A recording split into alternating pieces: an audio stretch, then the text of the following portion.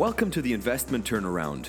In this podcast series, Dr. Mariana Bosazan interviews world-renowned investors, scientists, and other personalities who share their solutions toward the sustainable transformation of our financial systems. Today, Dr. Bosazan interviews Dr. Barrett Brown. Dr. Brown's unique skill set lies in empowering leaders to successfully navigate through complex challenges and rapid change. He's the author of dozens of articles on leadership, sustainability, and whole systems change that have been translated into 6 languages and are also used in the United Nations. Barrett, how did you become the unique and internationally recognized force for good that you are? What happened in your life that put you on this path? Well, I'm certainly unique. I don't know that I'm an internationally recognized force for good, but that's great of you to say that. And what put me on my path originally was at one point in my life going, well, who am I and how shall I serve? And getting deep into an understanding of what are the greatest gifts that I could bring forth or develop in service of helping create a flourishing world. And so over time, I had been working within the sustainability arena. I had started a fair trade organization, and I'd been working in appropriate technology and renewable energy. I had been working to help redesign refugee camps as environmentally sustainable settlements. And over time, I realized that one piece of the puzzle that seemed to be missing was the capacity of the leaders who are actually engaging in these complex, large-scale change initiatives. And I was more drawn toward that deep one-on-one work with people in service of supporting the development of their mental and emotional and relational capacities that would enable them to really be successful in the face of today's complexity and all of the change that's required to actually address our biggest social and economic and environmental global local challenges. And so over time, I migrated essentially toward this intersection of deep leader development to build capacity at a very profound level and unlock advanced skills and mental and relational and emotional abilities, ultimately.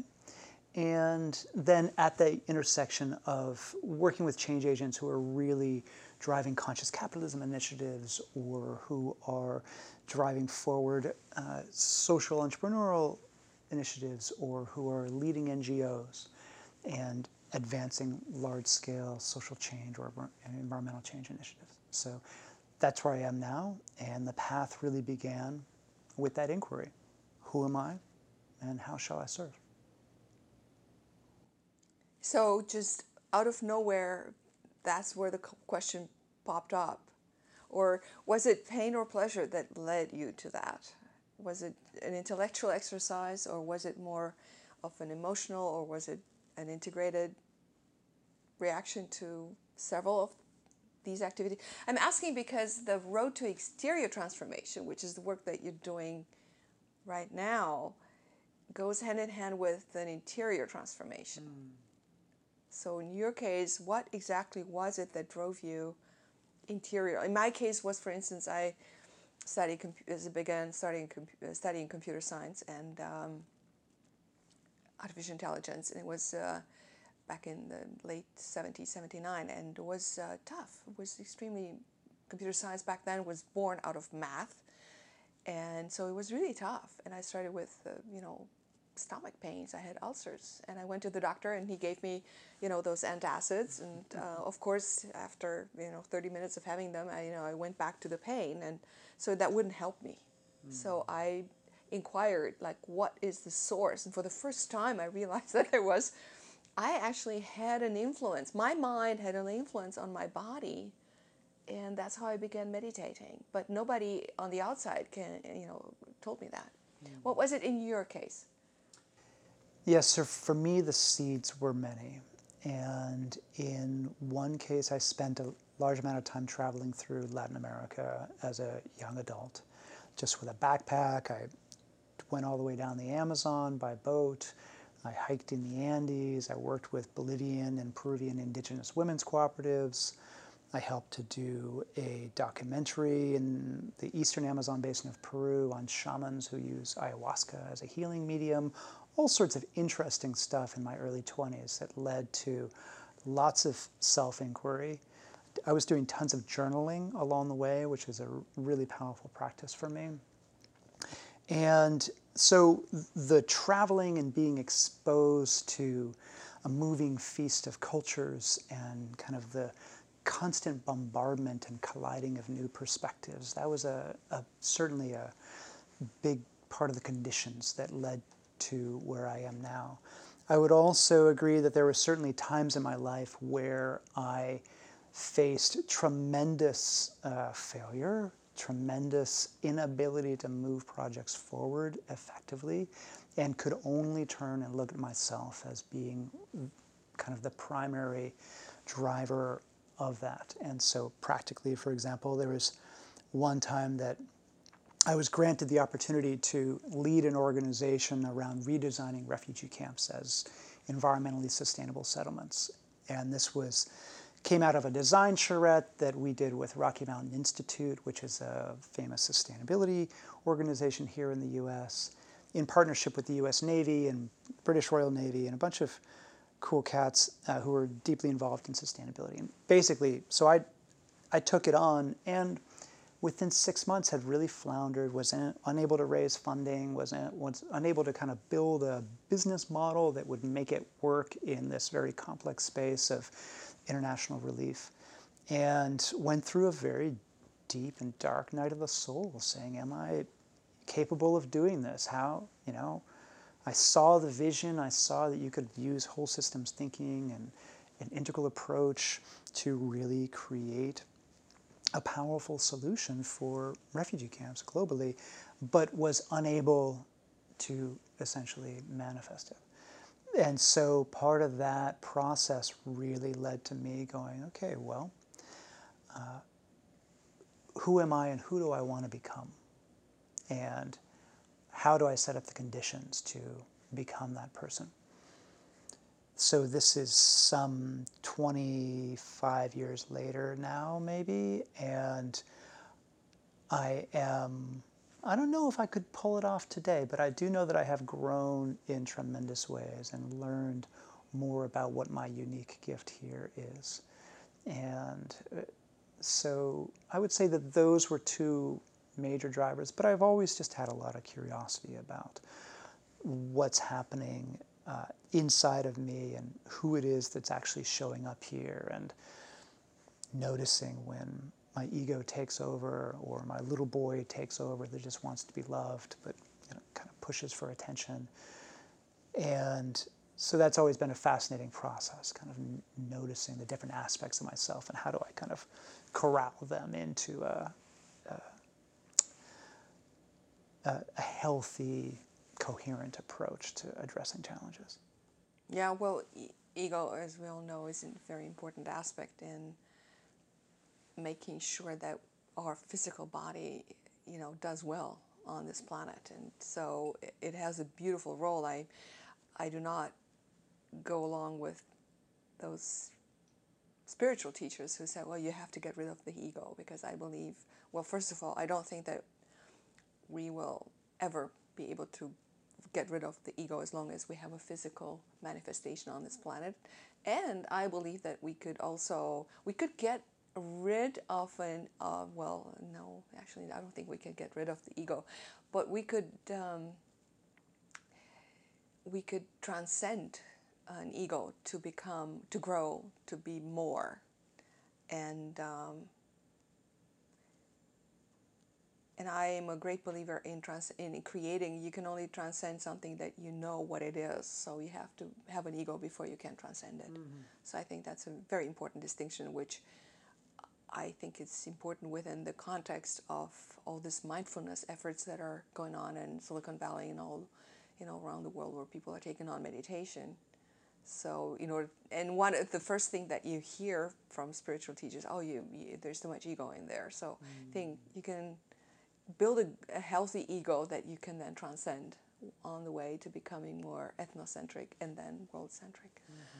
So your specialty is the application of integral theory in leadership, and this is where we have worked together a lot over the past 5 years, so you're applying this also in executive coaching. Can you share with us your model and what makes it unique vis-a-vis traditional methods of leadership? Sure. So I'd say that integral theory is one of the tools that I've used that I find to be very effective. My repertoire has expanded beyond that to include complexity theory, to include embodiment work, to include Tibetan Buddhism and mindfulness work. And however, integral theory is a great piece of the puzzle. And it actually does do a good job of bringing together the core framework for how I work with people. So for me, what I look at doing when I work with individuals or teams or organizations and systems is I look at a number of different dimensions, and let's call them waking up, growing up, showing up, cleaning up, and tuning up, and then the final one would be linking up. So let me break those down super fast. So waking up is the process of essentially becoming more capable of managing our attention and intention and our flow. So classic sort of meditation training, flow state training, is the part of ourselves that we engage in when we're waking up. Sex and orgasm can help people wake up. Absolutely, absolutely. In fact, there's even research that suggests that it supports the development of brain cells, that it supports neurogenesis, right? And so there's the waking up piece. The growing up piece is an area that is one of my specialties, is what I did my dissertation in. And that's essentially this whole area of vertical development.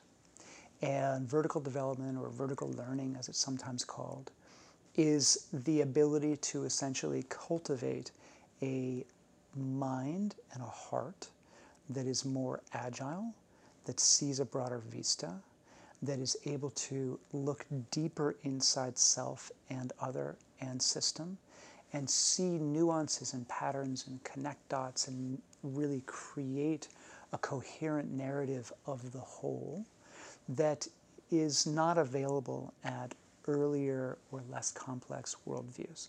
So it's kind of fundamentally about turbocharging your worldview so you can see a much bigger picture and make wiser and more timely decisions. And there's 120 years worth of research on it and tons of very practical practices that you can do. So that's the growing up piece. So we've got waking up and growing up.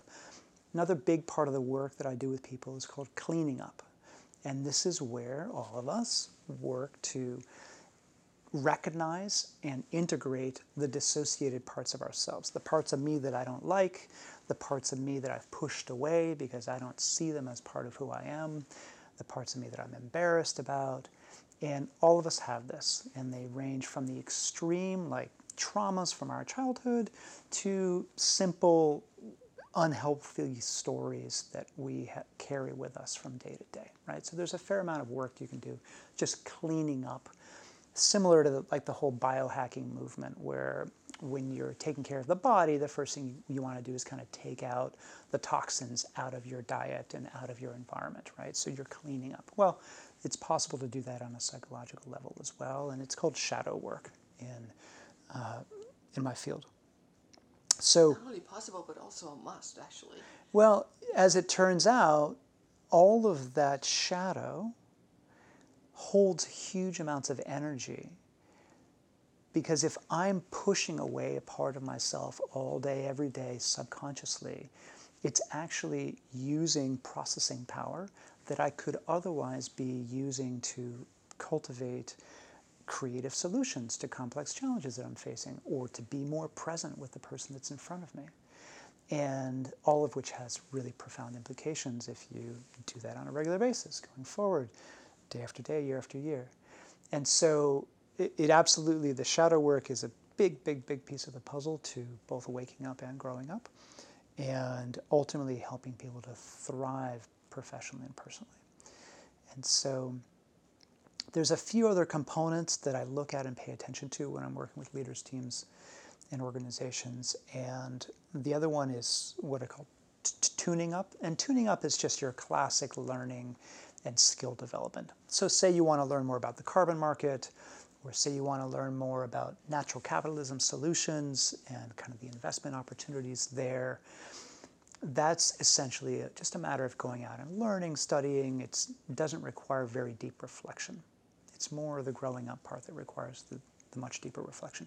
But tuning up is important. It's a part of our continual learning process to be learning new skills, learning new ideas and stuff like that. There's two other really important parts of being a high-impact change agent, high-impact investor, high-impact leader. And those are showing up and linking up. So showing up is the reality of sort of the courageous authenticity that it takes to just step into the world and speak your voice and take action, driving forward lots of experiments and just seeing what happens and really just bring it all the way to the ground and see how the system around you responds and see and then adapt accordingly. So we can be as developed as possible, but if we don't ever show up and actually try and do something differently, then it doesn't really matter, right? So in the Zen tradition, this is the notion of coming back to the market with open hands after having spent time in the cave. And like you come back into the market and you actually engage in a more conscious way. So the showing up piece is super important. And for some leaders, that's an area that they don't focus on as much. And then the final part is linking up. And so the reality regarding the complexity of today's world and actually trying to drive forward complex change initiatives, whether it be an investment initiative or some sort of multi-stakeholder environmental change initiative, is that no one is a castle unto themselves. And the notion of the knight on the white horse that can come in, that has the clear vision and can just drive forward solutions, is a cartoon and damaging vision that leaders sometimes hold on to.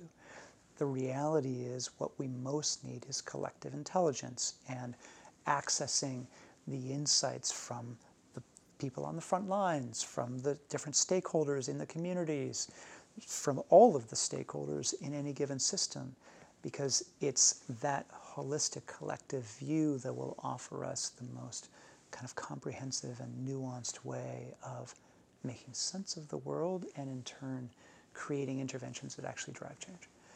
And so connecting shared leadership, distributed leadership is really part of the future. And if we can have a bunch of awake, grown-up, clean, tuned-up leaders who are showing up and linking up, those are conditions for creating a flourishing future. Beautifully said. Thank you. We have worked together for more than 5 years now, and to help the Aqua Group in a significant way in both in our due diligence process and the de-risking process, as well as in building successful teams and organizations.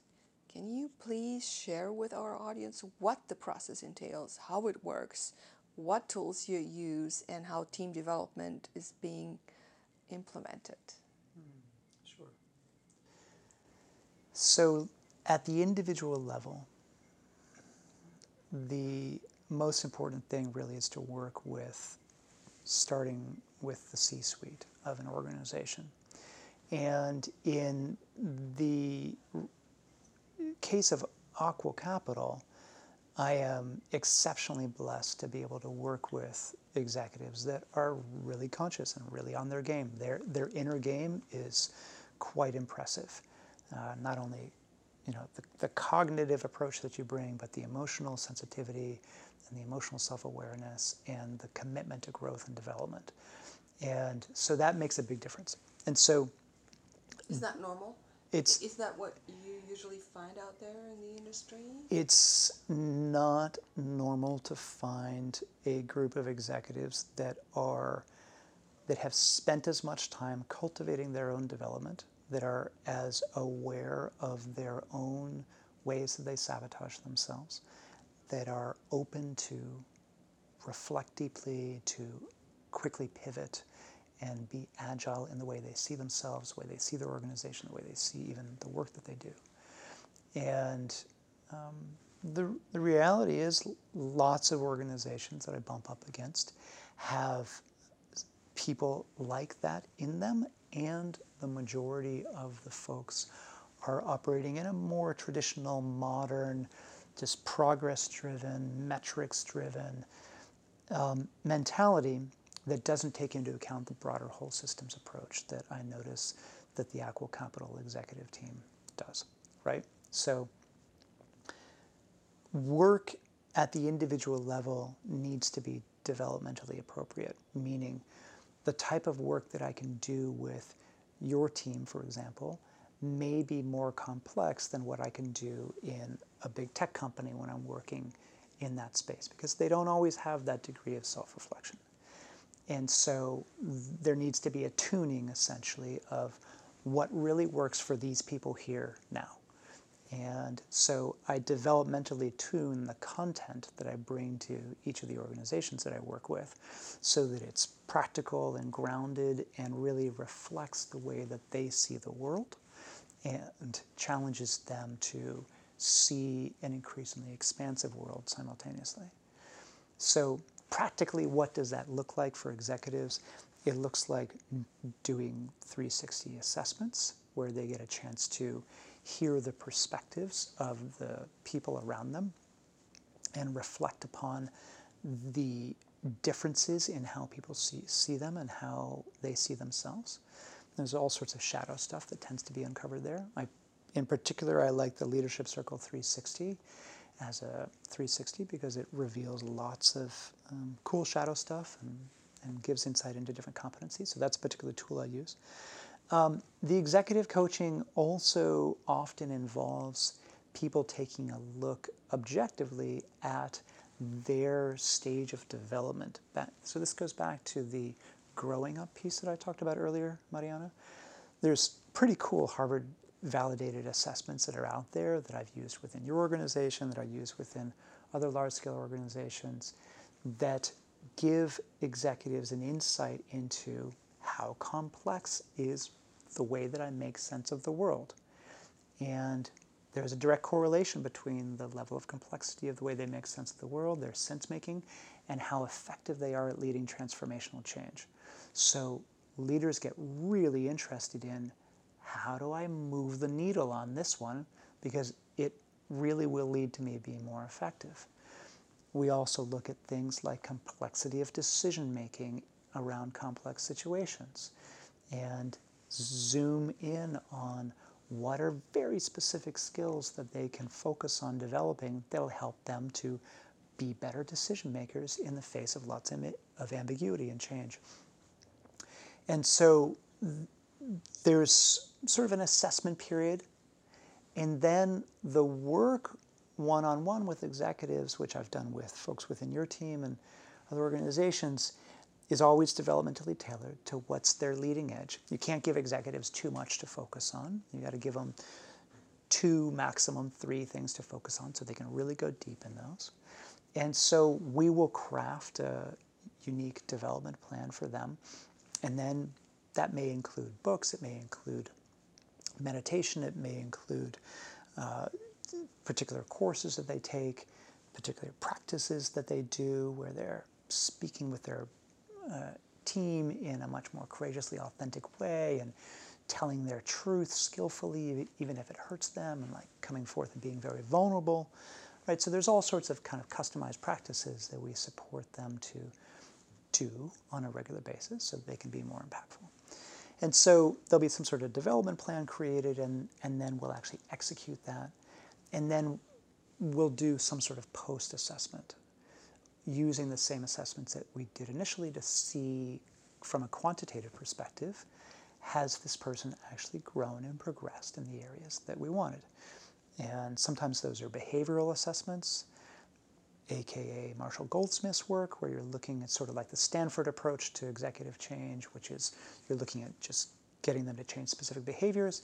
And then I blend in the Harvard approach to executive change, which is looking at shifting mental models and the much deeper immunity to change that people have and getting into the way that they make sense of the world and stuff like that. So I blend both of those. So that's what happens at the individual level.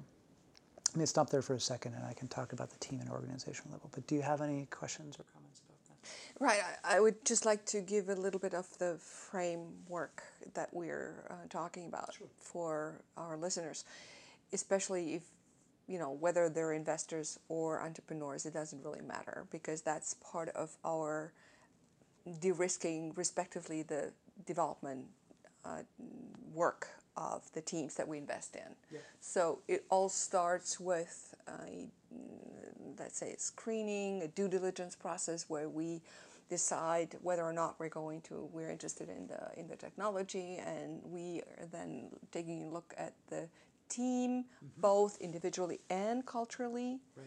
Sometimes there's only two people in the organization, and yet there's still a culture there. So, and you just outlined some of the tools that you're using to make an assessment on what is their level of consciousness. Not in order for us to grade people, because that's not what we're doing. We do that with ourselves. We just want to find an assessment, a place where we can jointly move forward once we decide to invest in developing the team, in making sure that the organization, the individuals eventually come to fulfill their dream and our dream. We're all together in the boat. It's not them versus us, it's us together. Right. So, and this is where we're talking about the 360 assessment, the Harvard tools and the Stanford tools.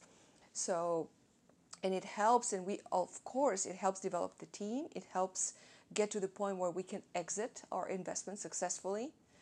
And also it helps us grow vertically and horizontally and link with whatever purpose we have in our lives. So is that a fair summary of how we work together in terms of the application of your work within the investment field and company development, toward teal.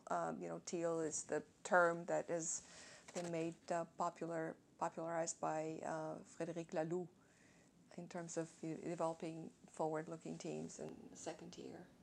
Yeah. So you summarized that well.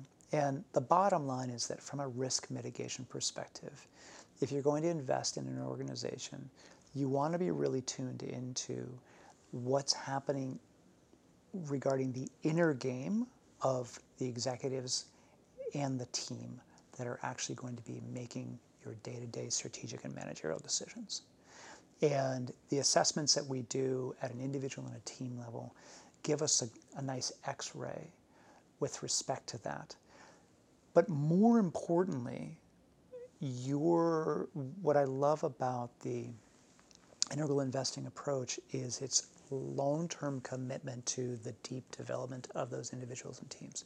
And so not only what we get out of the assessments is sort of a snapshot x-ray of are there big risks here regarding the inner game of the individuals and the teams, but you also get a baseline to support development, which then allows you to design, as part of your investment strategy, a intervention in the organization that creates the conditions for really healthy development at an individual leadership level, at a C-suite level, at a managerial level, and at a team and culture level. And so these initial kind of x-rays that we take serve dual purpose in that way.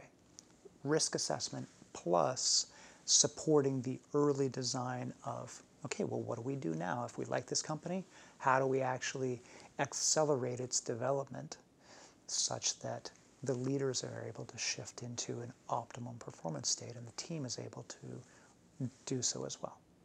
Right.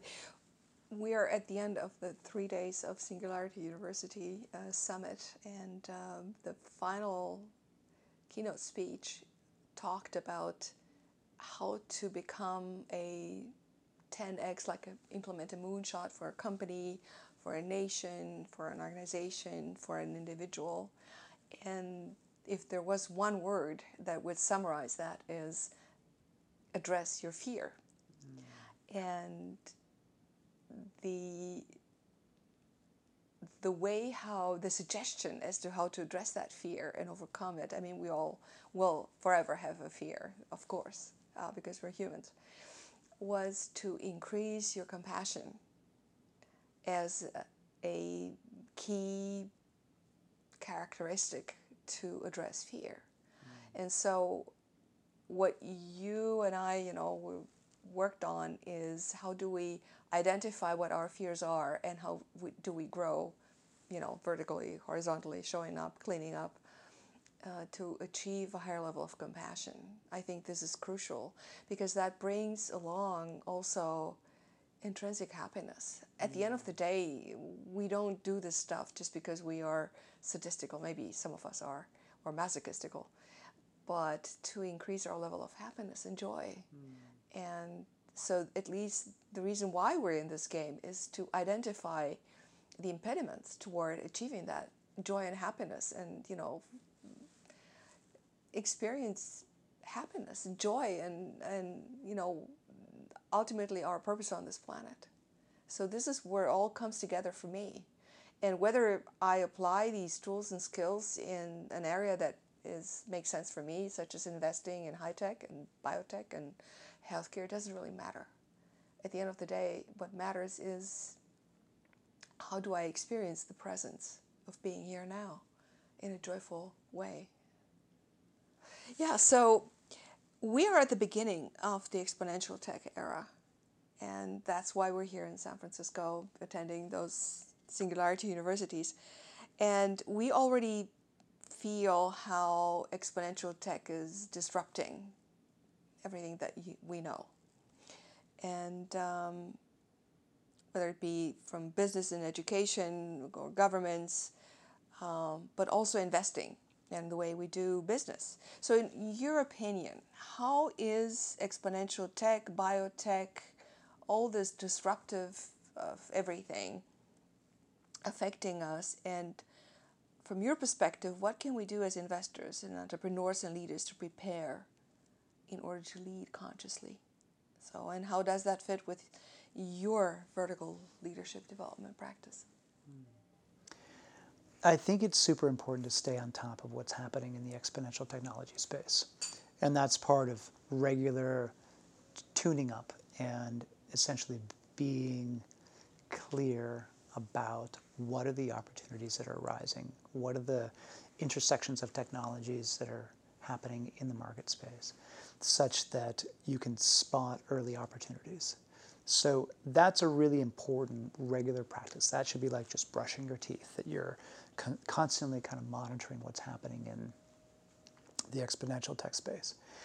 And what should not be avoided, though, is the inner exponential tech work as well, which is the work of going deep into yourself and studying your own inner landscape as closely as you study the market landscape.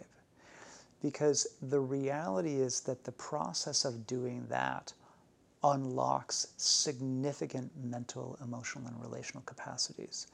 And those are the very capacities that are needed to execute and on key exponential technology initiatives, and to essentially come up with creative, innovative, new interventions and investments.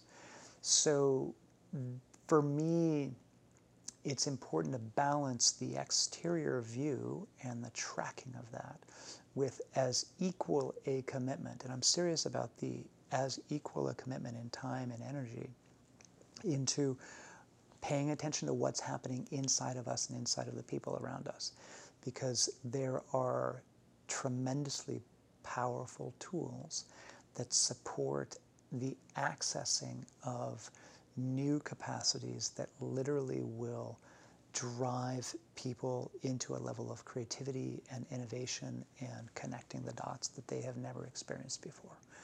And there are practical tools in Eastern wisdom traditions, like in Dzogchen or Mahamudra, approaches to Buddhism, where people learn very, very specific ways of working with the mind. There are very practical tools in Western psychology, like positive psychology and the mindfulness practice, that support people, again, accessing these deeper parts of themselves that are absolutely what is needed to see a bigger, broader view and to really effectively engage and execute. I couldn't agree more. Yet I would like to ask you to become more specific as to what does it actually mean.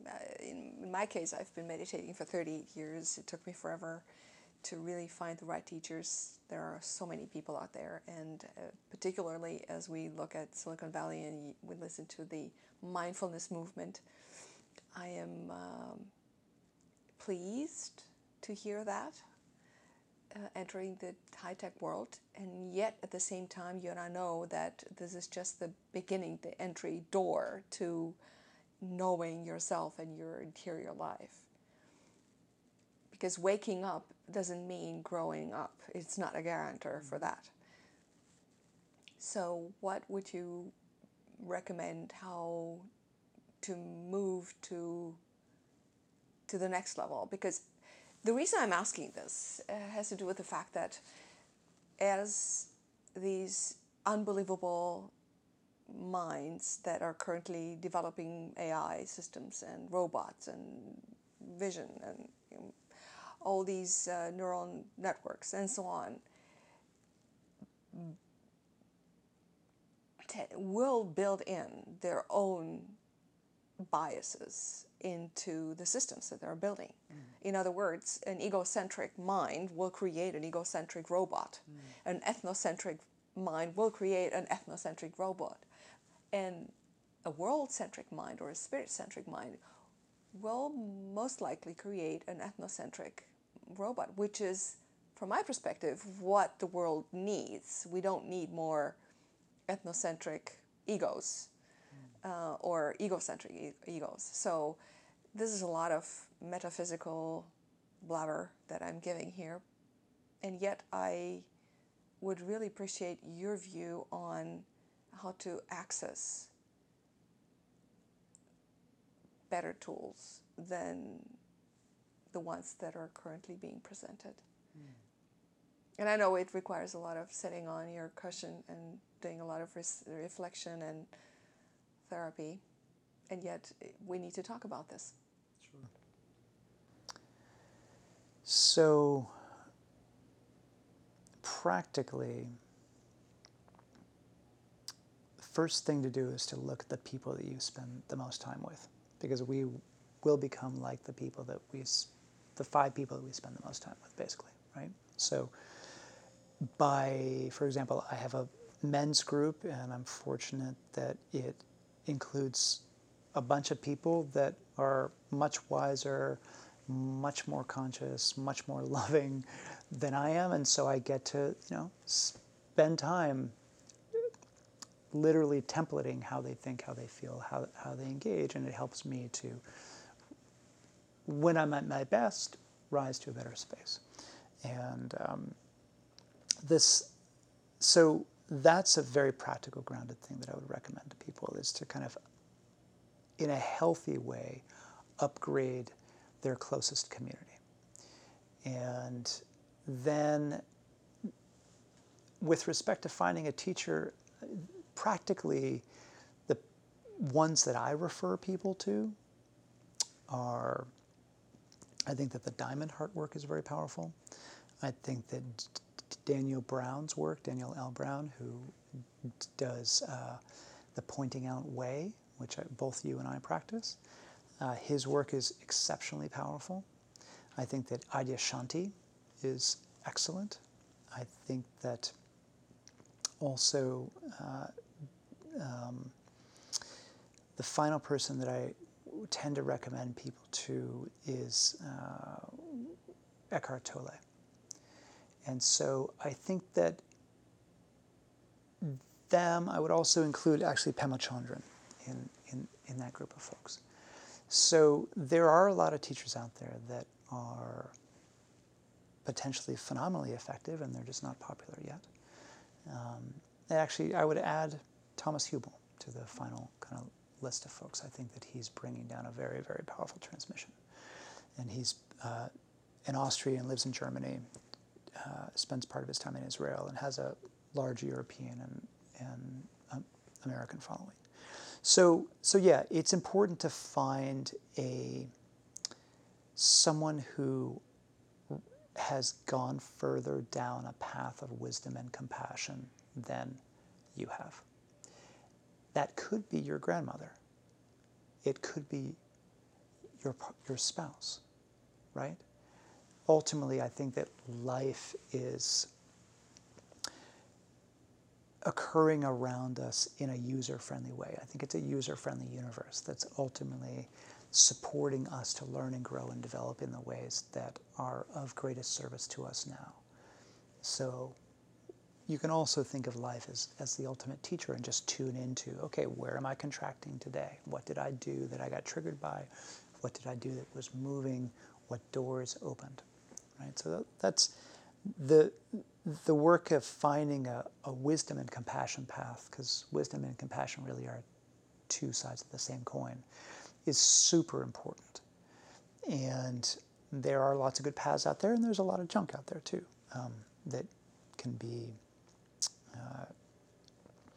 essentially dead ends for many years even. So then there's the reality of actually being able to engage at a psychotherapeutic level and at a somatic level. And in the US, it's easier to talk about, hey, I'm working with a therapist and I'm using this person to help kind of optimize my performance. In Europe, in some areas of Europe, it's kind of like a quiet thing. You wouldn't say that, which is okay, but there's a limitation to that. The reality is that the capacity that's able to be unlocked through some therapeutic work, even for people who are really highly functioning, is awesome. And so there's that piece. There's also somatic work. There is so much that we store in our body, past traumas, contracted reactions, emotions, that are really able to be unleashed and unlocked in super powerful ways to help us be more effective. And so doing somatic work over time is incredibly helpful.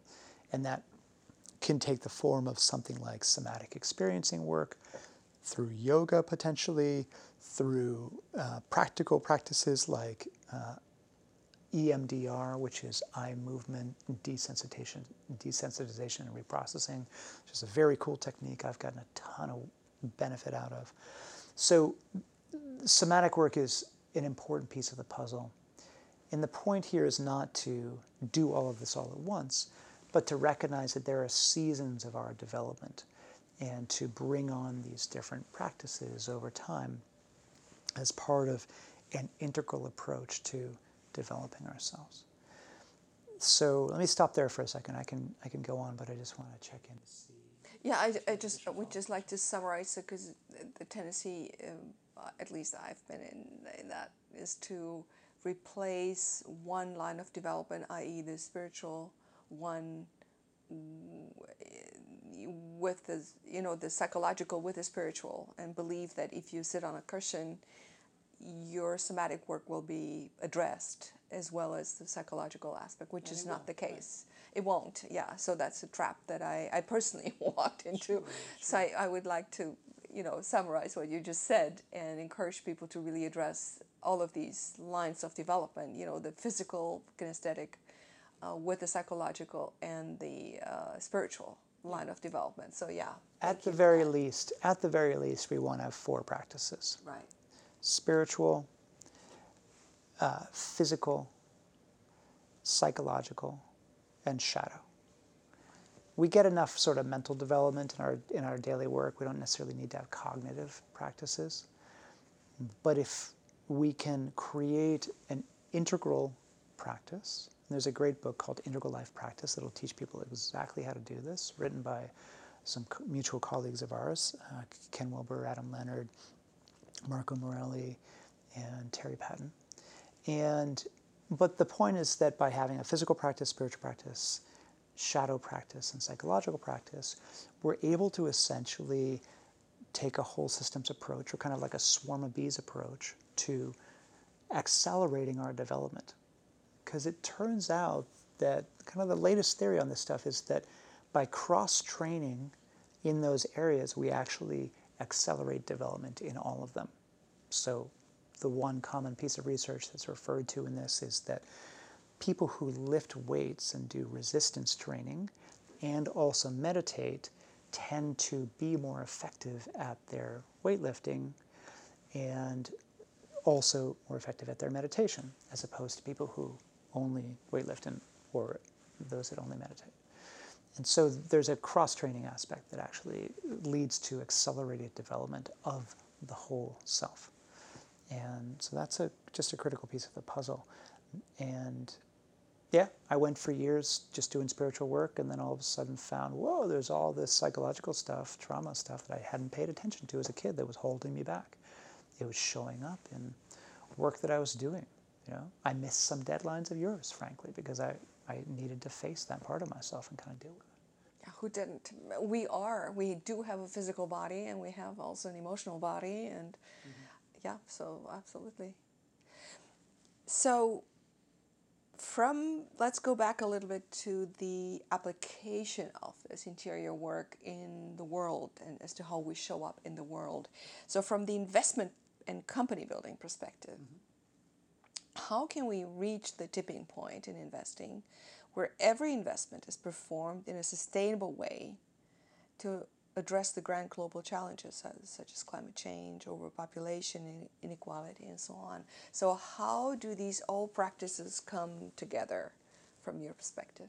I'm asking this question because if you look at the numbers where when you look at impact investing globally, impact investments only represent 1% of the total assets under management worldwide, where measurement criteria for profit and people and the planet, their diversity are being applied. So that's actually too little in order to achieve the shift that we actually need to achieve, the transformation to save ourselves, from ocean levels rising, overpopulation, and so on. So from your perspective, can you draw the circle where all of this interior work comes together with the exterior work? Sure. So it's definitely both interior work and exterior work that's required.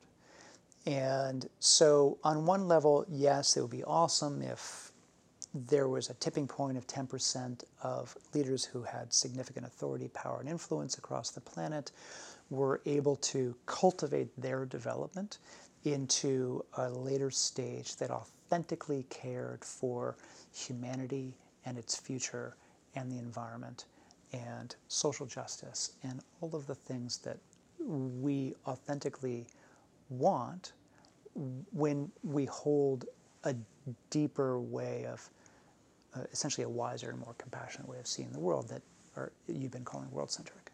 So that would be great, and there's thousands of people like you and myself that are out there who are actively supporting leaders to grow in that direction, and that work continues to be really important. I have also had the pleasure of working deeply within a Dutch foundation that invested heavily in large-scale environmental change. And it's called Initiative Duurzaam Handel, which is the Dutch Sustainable Trade Initiative. And it's gone on to become a very, very big, successful organization with respect to its impact. And the approach that they took, I think there's a lot of lessons that can be learned from it. The bottom line is what they did is that they created objectives that were relevant to all of the stakeholders in the system, and they didn't pressure the different stakeholders to see the world in a different way. They essentially allowed those different stakeholders to go after those objectives for their own reasons. So let me give you a practical example. We worked in global supply chains, specifically in agri-commodities like cocoa for chocolate, tea, soy, tropical timber, and coffee. They work with about a dozen or 16 of them now. And so we would work with the largest corporations in those spaces, Nestle, Mars, Unilever, Sara Lee, and then we would work with the traders also, so Cargill, Ecom, organizations like that. And then we'd work with the governments in the north and the south, the Dutch. In the case of the cocoa industry where I worked, we worked with the Ivorian government from Côte d'Ivoire and the Ghanaians, Cameroonians. And then we'd work with the NGOs that were interested in addressing the Millennium Development Goals at the time, or now the Sustainable Development Goals. And so that is a group of strange bedfellows when you think about having, Nestle and Rainforest Alliance and the Ivorian government and the Dutch government and like all together trying to figure out a program. And so what the Dutch Sustainable Trade Initiative did really well was it created a series of quantified outcomes that everybody really wanted to work toward. But then it didn't pressure them to do it for any other reason than for their own reasons. So classically what's happened in the United States, for example, is that a company gets hammered by a nonprofit for not caring about what's happening in Indonesia, to the ripping down of the rainforest, which is destroying orangutan habitat.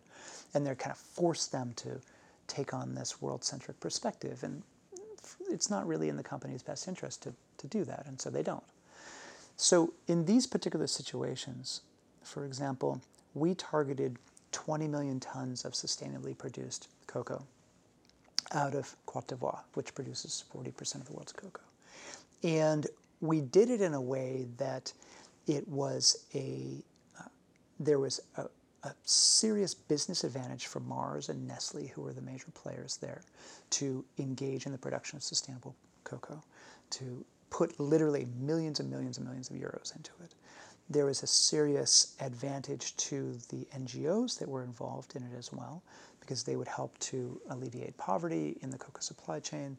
There was advantages to the Dutch government, because they would prove that they can do local economic development at a distance, which helped them to get re-elected. And there were advantages to the government of Côte d'Ivoire, who was largely interested in staying in power, because they would essentially be able to ensure that the cocoa industry thrives into the future. They get their cut off of that, of course, and they were able to kind of manipulate the market in ways that they wanted. So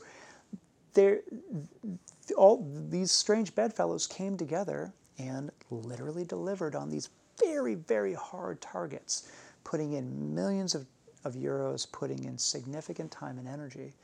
And that is an example of essentially aligning the values and the developmental worldviews of the different stakeholders toward a common objective. And I think that's a big piece of the exterior puzzle that's needed in order to actually create the future that we all want. Which, of course, is only possible if it's driven by people who have a world-centric view and are the ability to see how all these players can work together. Yeah, but you don't need that many of those people to do that. Like Okay. all of those players didn't have to be that, Okay. right? Like Jan Kees Vis, who is the kind of the leading sustainability guy from Unilever, he was able to design those programs and get them set up and get Unilever and its entire system moving toward. Like we worked with them to help produce, to help get 250,000 Kenyan tea pluckers certified in sustainable tea production, partnering with Rainforest Alliance, right? And he was able to really make that happen, and he did it from a big, broad view. But you don't need that many players in the system to get the system aligned in that way. It just has to be kind of at the earliest stages of design. So I'm quite bearish on having a really thriving future, because there's a lot of people that are popping into this integrated teal perspective that is able to see the whole system, that is able to see the needs of the different stakeholders, and is able to create these win-win-win-win-win solutions and help execute them. Great. So in summary, how can you summarize by giving us like 3 major pieces of advice that our listeners could take away with? Well, for investors, entrepreneurs, players in this field. Sure. First thing is to recognize that if you don't develop the way that you see, you'll never be able to see what others are seeing. And the reality is that many investors probably aren't able to fully meet some of the really advanced entrepreneurs that are showing up and offering them. They're not able to see the vision that they have. They're not able to connect to, in a heart way, to the potential of the impact. And so they miss out on the opportunity. And so as an investor, if you're not upping your game in the way that you literally make sense of the world and the complexity with which you can connect the dots and bring together coherent solutions and see patterns across different industries, then you're falling behind, because those young startup entrepreneurs are way beyond you, and they are going to come to places like Aquil Investing, frankly, because you guys have the capacity to meet those type of people and see them, and so you guys will get the investment deals, right? So that's one thing that I would suggest, is to significantly work on the deep development that enables people to have greater cognitive and emotional and relational capacity to be able to actually see and relate to the subtle, nuanced, and intense realities of these entrepreneurs that are coming forth. Multiple perspectives. Yeah, to be able to just take on lots of perspectives. And it's not just about being smarter. Of course not. And so the second thing that I would recommend is to also cultivate intuition. The U.S. Army has a competency called tactical intuition. They actually actively train it and develop it, and there's lots of good academic research out there about that intuition is real, it's able to be cultivated, and it has significant impact in making decisions in complex situations where we just don't have all of the information that we need, and things are changing really fast. So that's a huge leverage point for any leader, and especially an investor, is to be not only really strong in their gut, but also in their intuition, which is more of kind of like a heart sense, or a kind of even a spiritual connection. And so that'd be the second piece. And then the third piece really does have to do with compassion, how you opened up our conversation today. And the reason why compassion is so important is because there are significant limits to how far we can push.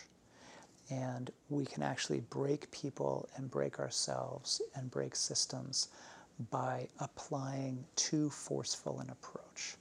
And much of the pressure in the investment space for quick returns is a forceful approach that doesn't take into account how do I actually set up the conditions for the long-term health of the individuals and teams and organizations that I'm investing in. And I've learned along the way that leaders lead others the way that they lead themselves. And so if someone is really harsh and judgmental toward themselves, they're going to be harsh and judgmental toward the board or the CEO or the executive team that they're investing in.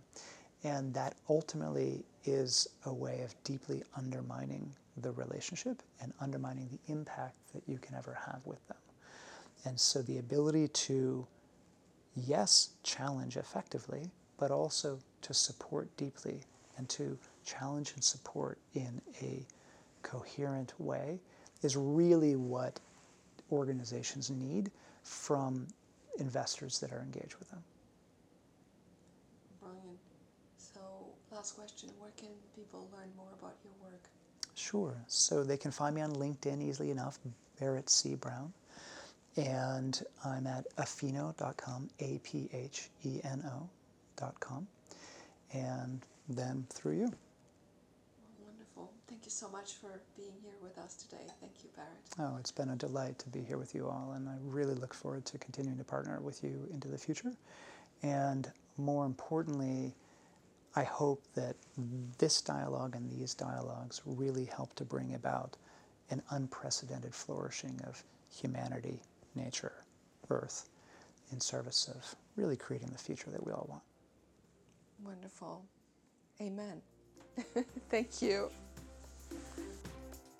To find out more about Dr. Brown, visit apheno.com. That's apheno.com.